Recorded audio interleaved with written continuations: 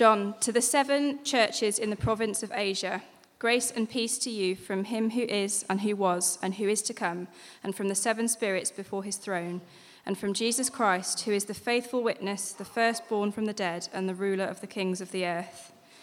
To him who loves us and has freed us from our sins by his blood, and has made us to be a kingdom and priests to serve his God and Father, to him be glory and power forever and ever. Amen.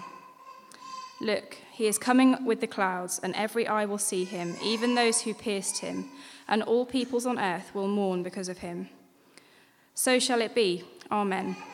I am the Alpha and the Omega, says the Lord God, who is and who was and who is to come, the Almighty.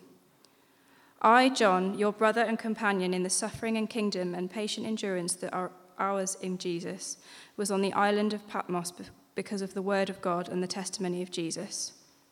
On the Lord's day I was in the Spirit, and I heard behind me a loud voice like a trumpet, which said, "Write on a scroll what you see and send it to the 7 churches, to Ephesus, Smyrna, Pergamum, Thyatira, Sardis, Philadelphia, and Laodicea."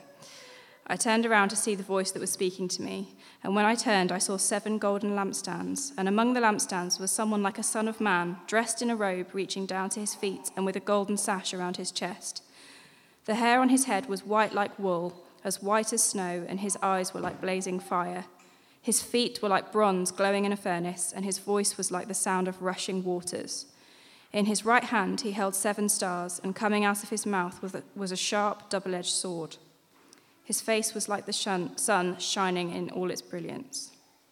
When I saw him, I fell at his feet as though dead. Then he placed his right hand on me and said, "Do not be afraid. I am the first and the last. I am the living one. I was dead, and now look, I am alive forever and ever, and I hold the keys of death and Hades. Write, therefore, what you have seen, what is now, and what will take place later.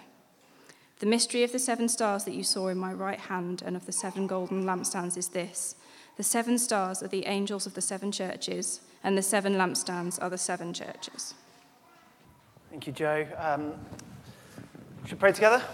And then we'll look at that.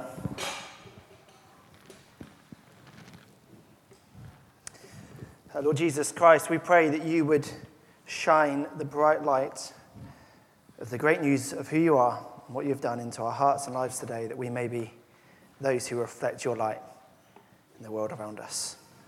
Amen. Well, last week, as we kind of started on this apocalypse of Jesus Christ, the revelation of Jesus Christ, we did our best to create an apocalyptic atmosphere in here, right? I mean, it was absolute mayhem going on, and there was wars and pestilence. I'm pretty sure I saw the 4 horsemen of the apocalypse, somewhere over here, and I'm sure that some parents were hoping it was actually the end of the world, because they'd have been happy to have disappeared. But we had to work hard last week, didn't we, to focus in on the main thing, which itself is a good lesson as we head into Revelation. But don't worry if you didn't get much of it, because we're going to dig a little deeper into a lot of what we saw last week today. So, and if this is your first time with us today, then you'll be able to catch up pretty quickly. And also, just so you know, our sermons go on the website, so you can always catch up and listen to them in the week if you want to do so. But as we start out in verse 4 today, we're reminded that Revelation is a letter. And the letter kind of starts properly in verse 4. And we're going to dig a bit more into what we saw last week. And that is who the letter is to, who it's from, and what the heart of this letter of Revelation is. And in doing that, we'll see what difference it makes in our lives. So firstly, you want to see who the letter is to. And really, the heading here could be "My Suffering Kingdom People." You see, it comes from John, verse 4, to the 7 churches in the province of Asia at the end of the 1st century. But we need to remember, it's not actually from John. It comes from God, and John is the first recipient. We saw that last week. We didn't really look at it too much. But in verse 1, there's this chain where God gives this revelation to Jesus. He gives it to John via an angel, and John passes it on to Christians, to churches around, and the churches in what is now modern Turkey. So John is receiving this letter along with these Christians, and the really significant thing in verse 9, the really significant thing about John and the Christians who receive that letter is that in Jesus, they share the suffering and the kingdom and the patient endurance. You see, this is the package deal of Christianity. In Christianity, in Jesus, we receive the kingdom, and we also receive suffering. John was the last of Jesus' closest friends, his apostles, who's alive. This is near the end of the first century. And so John, over the years, has seen and heard of every single one of his close mates, Jesus' first followers and apostles, who have all suffered violent deaths for their faith in Jesus. And here John is, an old man himself, and he himself is a political prisoner on exile in the Mediterranean island of Patmos, destined to die himself in exile under arrest. You see, this is life for Christians in the Roman Empire. It was no walk in the park. And it would certainly feel to them at this point, yeah, we know we're sharing in the sufferings of Christ. We know that very much. But it doesn't quite so much feel like we're sharing in the kingdom of Christ. And yet at the heart of this, John says, no. Ours is the suffering and the kingdom and the patient endurance in Jesus Christ. So this is a lot of God's people in the world through history. This letter is for us too. I said it briefly last week. Apocalyptic writing is loaded with symbolism. And one of the things we'll see as we go through is very often numbers are significant and have depths of meaning, so we need to grasp their relevance. And in Revelation, the number 7 is perhaps the most significant number of all. So whenever we see a number 7, and we're going to see it a lot, as you'll see as we go through, it's got some significance. And what the number 7 represents is perfection. It represents fullness. So he writes to these 7 named churches. And Joe did very well at kind of listing out those names. I'm not going to try and do the same thing. But those aren't the only churches that existed across the world at that time. There were other churches around. And we know they're certainly not the only churches that have lasted through history, are they?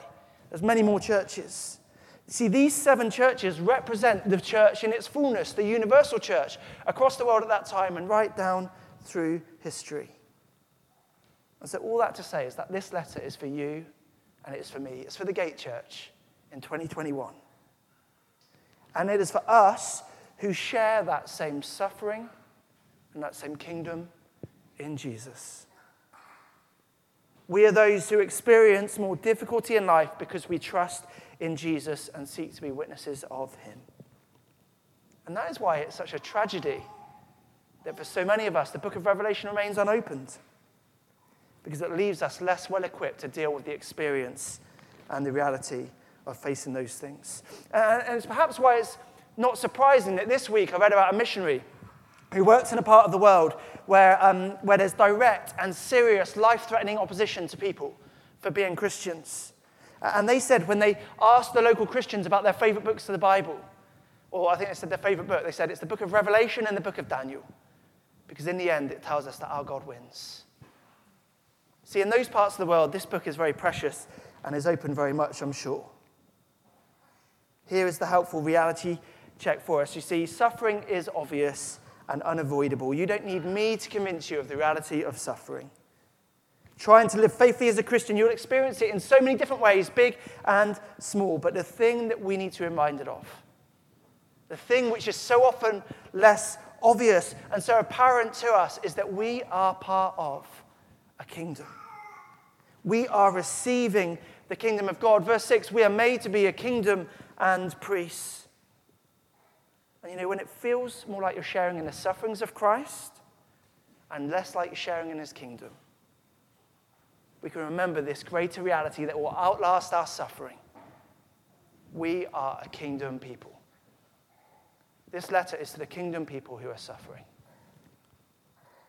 And so who's the letter from? Well, the heading here is that it's from the great God with love. You see, it's a love letter. It comes with deep love and affection.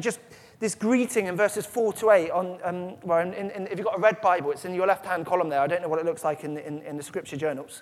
But it's just oozing with this love. He writes, with grace and peace to you. And it comes from the one who loves us, the one who has freed us from our sins by his blood. And so we need to remember this letter of Revelation is this love letter. It's got all of this intimacy and this care and this concern, as if the person who is closest to you in the world is writing to you from a place of love and care and writing to bless and encourage and help you along the way. So it has all of that intimacy, and yet it also comes with great power. I don't know who the most impressive person you've ever got a letter from is. I was trying to think for me, and I think it's the letter that we all got from Boris last year about COVID. I think that's about the best I've got. I mean, I don't know. But say you got a personal, proper, handwritten letter from someone who's like really important, say the Queen or something, or your favorite celeb, or whatever it is. You would read that letter carefully, wouldn't you? And you would treasure it dearly, and you'd read it over and over because it comes with some sort of gravitas and power and authority. Well, would you see who this letter of Revelation is from? It's from the great, unchanging, three-in-one God. We see it there. It's just through verses 4 to 8. It comes from the Father who was and is to come. It says that twice. The one who is the Alpha and Omega, that's the beginning and the end, the Almighty One. This is kind of just this way of a time-bound creature like John and us trying to grasp it at this reality of who God is, the God who is eternally present, the God who is always near and always with us in all of history, the one who precedes history, the one who rules all over it. And from the seven spirits before his throne, there in verse 4. Or the footnote helps us. It could be the sevenfold Spirit of God. Again, it's fully loaded with meaning. That number 7 again, the perfect, the full Holy Spirit of God, whose presence is always perfect, always before God's throne. And of course, from Jesus Christ, the Son of God, the faithful witness, the firstborn from the dead, the ruler of the kings of the earth, the one who loved us, the one who freed us from our sins by his blood, the one who is coming again in power and glory, the one who every eye will one day see. So this is the God, this is the great God who writes this letter to us. From this great God comes a letter of loving concern. Now, if you just put yourself back as a Christian under this Roman Empire in those early days, Rome was known as the Eternal City. They found this graffiti on this in the ancient city of Ephesus that said this: "Rome, your power will never end." And at this point, the midpoint of a 1,000-year reign of Rome, when Rome was really at its heyday in how much it ruled and what its power and authority was, that would have just seemed like the obvious truth. All around the Christians were these displays of authority and power and splendor and the greatness and wealth of Rome. But here in this greeting is a reality-adjusting perspective. No, it's not Rome's power that will never end. And history has taught us that lesson, hasn't it? But it's the power and the glory and the reign of King Jesus. He will have the power and the glory forever and ever. It is the God who is and who was and who is to come, whose kingdom in the end will be fully established. What hope and what encouragement to these beleaguered, to these embattled Christians being picked off by the might of Rome, being put out of business, struggling, suffering under the great empire of the day. Yeah, Jesus is the ruler of the kings of the earth. Jesus is the one of all glory and power. It's not obvious now, but this is what this is showing us.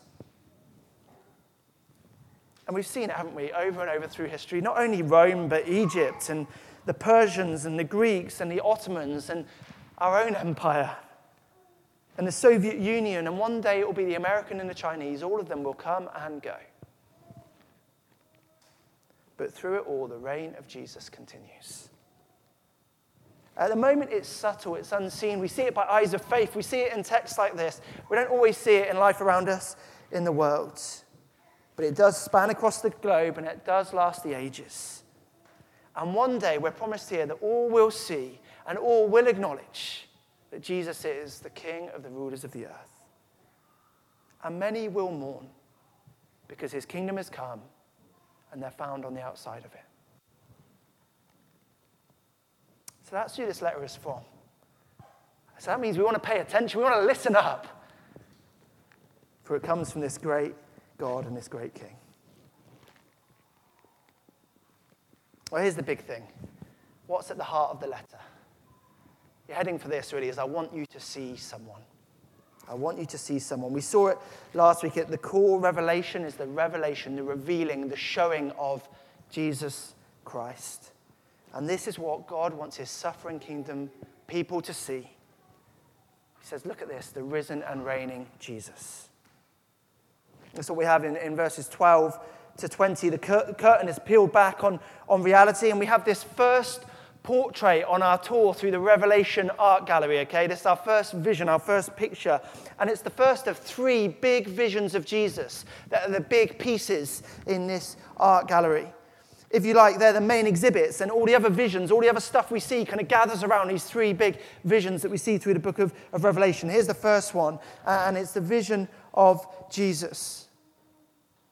And as we gaze at it, we want to remember that in apocalyptic, images reveal these other deeper realities that we are to grasp. It's all about seeing the big picture and the big idea.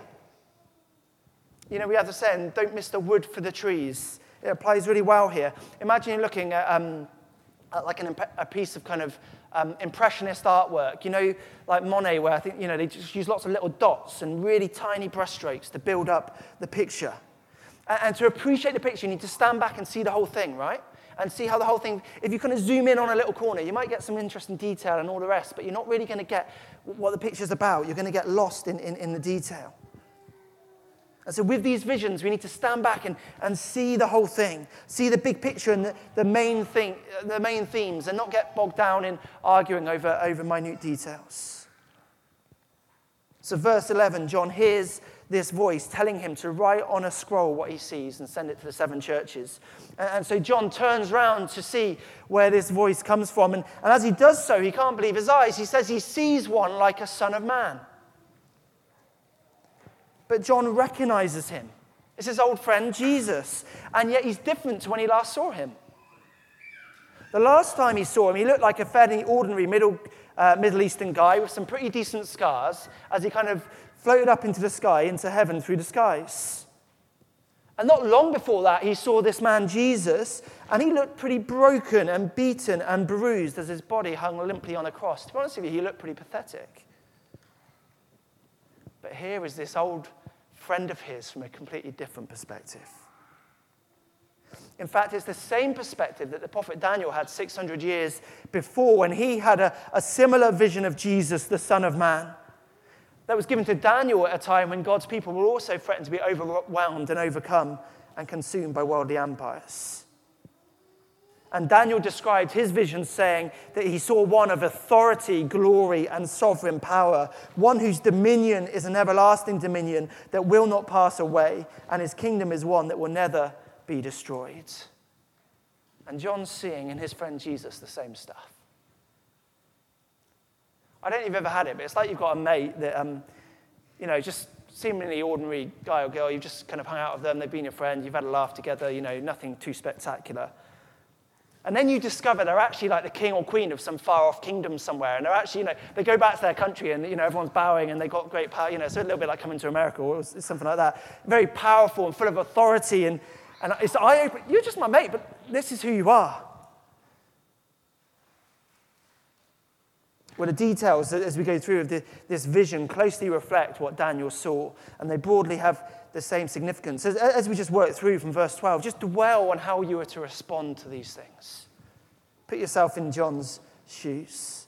We're told he has a robe and a golden sash. This is the dress of the splendor of royalty, of a king, and of priestly dress, representing this majestic reign and power over all things, and also the nearness of his presence as a priest. We're told that his head is as white as snow, and he's got these eyes that are like blazing fire. Reveals something of his profound honor and his wisdom.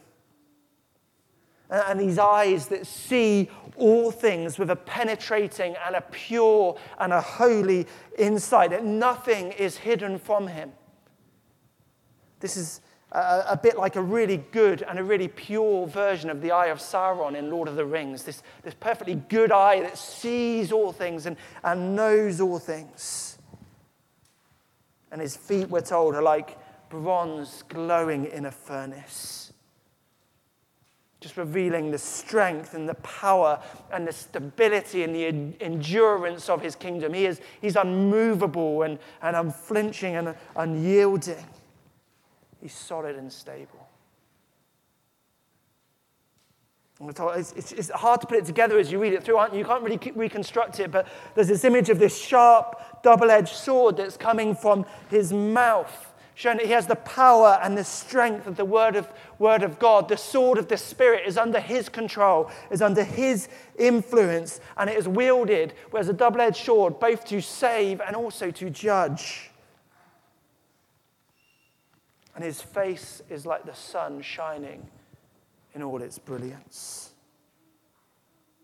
Just this overwhelming glory and brightness and purity and goodness of this warrior who fights on behalf of his people. You can't put these things together in your mind. You really struggle to draw it.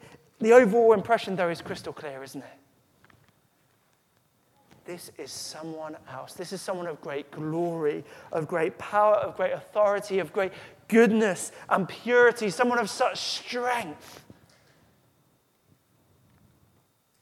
And he is worthy of all praise.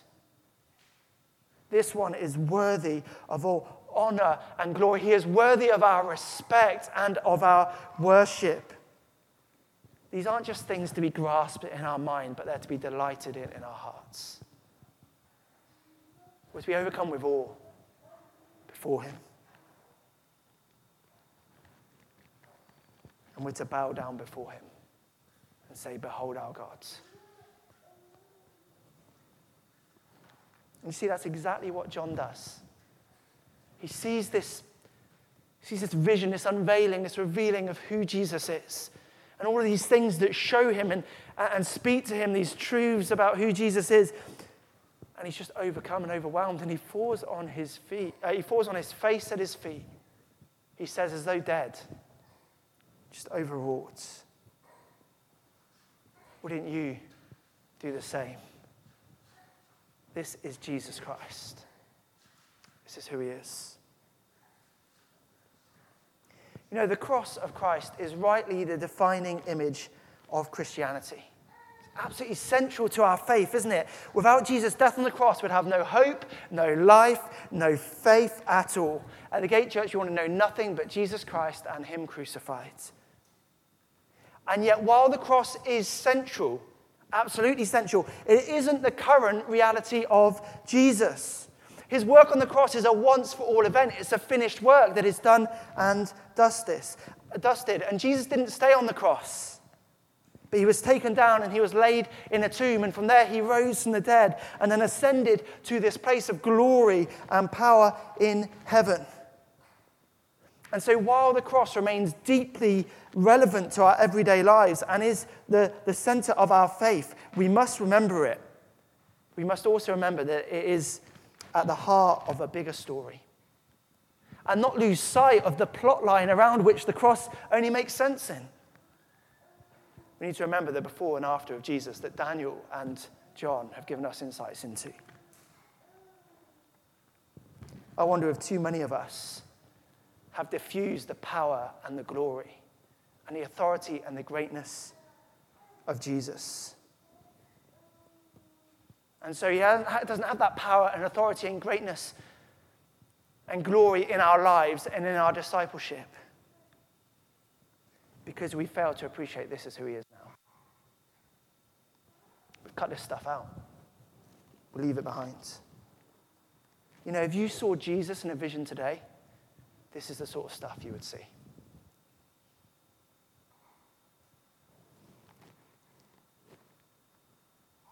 If all we see when we think of Jesus is him on a cross, then we're missing something big and very important. Now, we must see that. Of course we must. But isn't it so much more amazing when this is the one, this Revelation 1, man, the Son of Man, this godlike figure is the one on the cross. That's something else, isn't it? Certainly our culture hasn't come to appreciate the glory and the power of Christ. And so it patronizes him and it pities him and it dismisses him as this weak, nice guy dying on a cross who history left behind. But no, he's not that. No, he's not that. He is the one who was and is to come. So don't just live in the reality of what he's done in the past, but also live with the reality of who he is today and the reality of what he's one day going to do. This is our Jesus. Listen, to close, I just want us to, but there is a few more minutes here, sorry. It's a long close. I want us to think about why it matters so much. What difference does this make? Well, quite simply, I think it gives us courage and confidence as Christ's people. Do you see what Jesus says to John? He comes and he places his right hand on him. Just imagine you were John. This is the right hand that's holding these 7 stars. And this is the voice that sounds like trumpets and like mighty rushing rivers. He puts his hand on him and starts speaking to him. And if you're John, you're like, oh, what's going on here? What's he going to say? Would you see what he says? What verse is it? Verse 17. Then he placed his right hand on me and said, do not be afraid. Don't be afraid. Listen, John. Listen, first century church around Turkey, around Asia. Listen, the Gate Church in 21st century Birmingham. It seems like the Roman Empire. It seems like the culture of your day in the West is great and mighty and powerful. It seems like it will never end, but I am the first and I am the last. I am the living one. I was dead and now I'm alive and I reign forever and ever. So don't be afraid of the world. Don't be afraid of its empires. Don't be afraid of your culture or anyone in them. Don't be afraid of anything else for that matter. But how can we not be afraid, Jesus? That command, most repeated command in the Bible, do not be afraid, pretty much always comes with the promise, for I am with you. That promise isn't said here, but it's shown here. Do you see where Jesus is and what he's doing?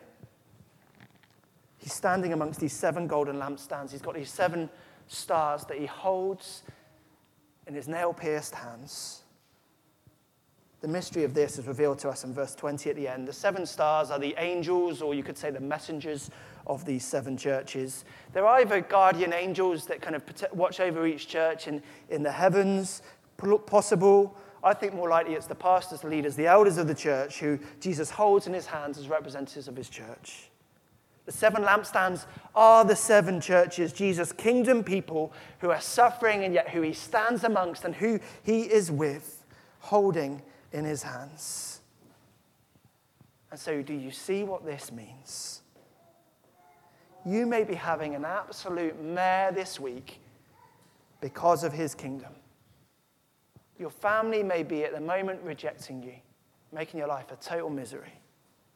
Your colleagues may have mocked you on a social after work on Friday. You may be spiritually hyperventilating under the suffocating pressure to go with the flow of the world around you. You may have shared your faith this week and someone just showed you that they think you're absolutely nuts. Total weirdo. But Jesus is with you. No, this Jesus is with you, and he is amongst us, and he is holding us, and we are his, and we are under his protection, and we are safe. This is the truth behind the way things are. You see, only as Christ is seen for what and who he really is, can we see everything else for what it really is. This gives us a reference point. It gives us perspective for the rest of Revelation as we go through it, really importantly, but for our whole lives. It brings reassurance and encouragement that we're all right because he's on our side. Actually, no. We're all right because we're on his side. I used to play a bit of rugby, and whilst I was pretty bang average myself, I got to play with some all right players. And I remember the time when this Tongan guy joined our team. And in his younger days, he had represented Tonga at the Rugby World Cup. So he had played at quite a high level. And if you know anything about people from Tonga and kind of South Sea Islanders, they're absolute, I want to say it respectfully, so they're massive. They are massive, and they are strong, and they are powerful, and they are really, really good at rugby for that. And so you see this man walk in. I'm just looking up to him. He's just like this. And you see him walk onto the pitch, and you're just like quaking in your boots a little bit. But then you remember the really cool thing. It's all right, he's on our side. I don't have to try and take that guy down. I don't have to try and stop him. Instead, what I'm going to do is I'm going to give him the ball and I'm going to follow him to victory. And that was our plan that season. It's a silly example, but this is the idea, isn't it? This is what is so reassuring for Christians who are in the suffering and the kingdom and the patient endurance. This is our Jesus. Revelation 1 shows us our King. He is with us. He is for us. We are with him. So fear not, suffering Christian. Take courage. This one is the ruler of the kings of the earth. He is the one who is and who was and who is to come. This is the Almighty. Let's pray.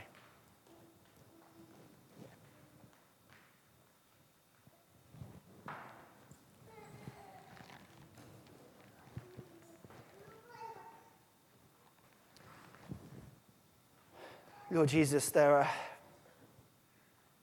not many words to say before you or to you. But we are in awe of you. We love you.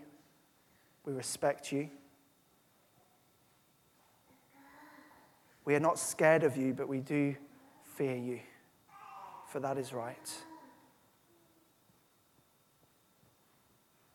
I pray that as we feel that in this moment, having just looked in Revelation 1 for, and just paused in the midst of our week to do that, would you help us to take those same responses to you into our lives and into our weeks, that we may live with the courage and the confidence that we can have as your people in this world, given who you are. And we look forward to the coming of your kingdom and your glory and your power forever and ever. Amen.